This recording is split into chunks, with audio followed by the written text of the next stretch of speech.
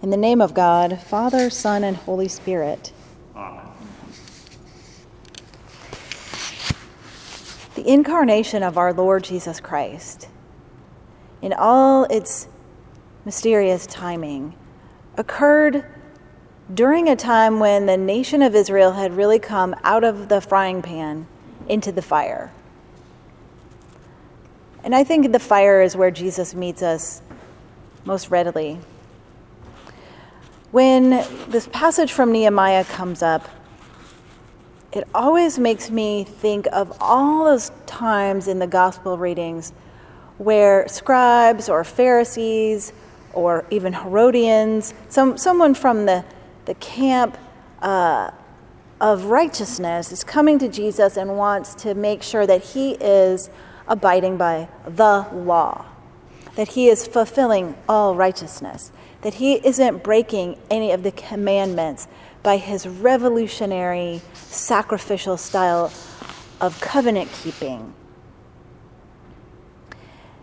And it makes sense to me that those who return from exile would be extra sensitive about never having to go into exile again.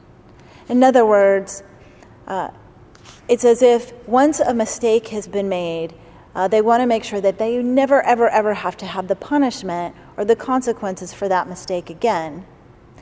But this is what I mean about out of the frying pan into the fire.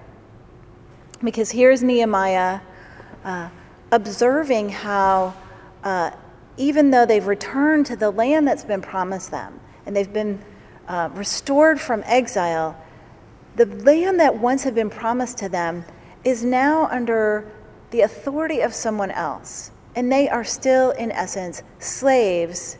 And they are still bearing the consequences of having been booted out from what was originally promised to them through Abraham.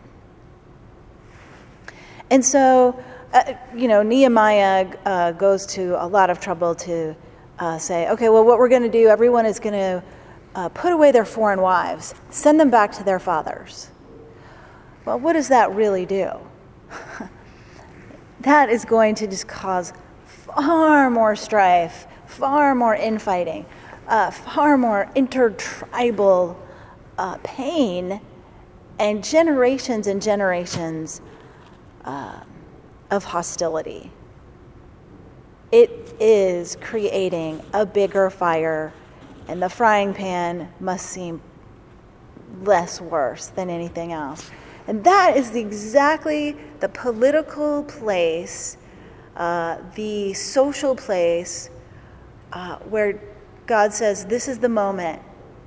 This is where I'm going to do my most beautiful, creative, ingenious work through a girl named Mary who lives in a time where her people have really the least amount of power or influence.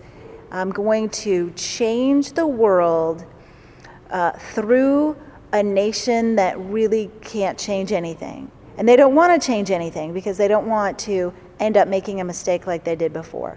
But what does Jesus say? He says, I didn't come to do everything the way you think it should be done so that you don't get punished again. I came to end punishment altogether.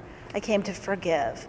I come to revolutionize all authority, and all authority will bow to me, and my sacrificial love, which is made known in my devotion to the Father, where Jesus says, I come to the cross to fulfill the one law, the law of love, that can only be found fulfilled on Calvary's Hill.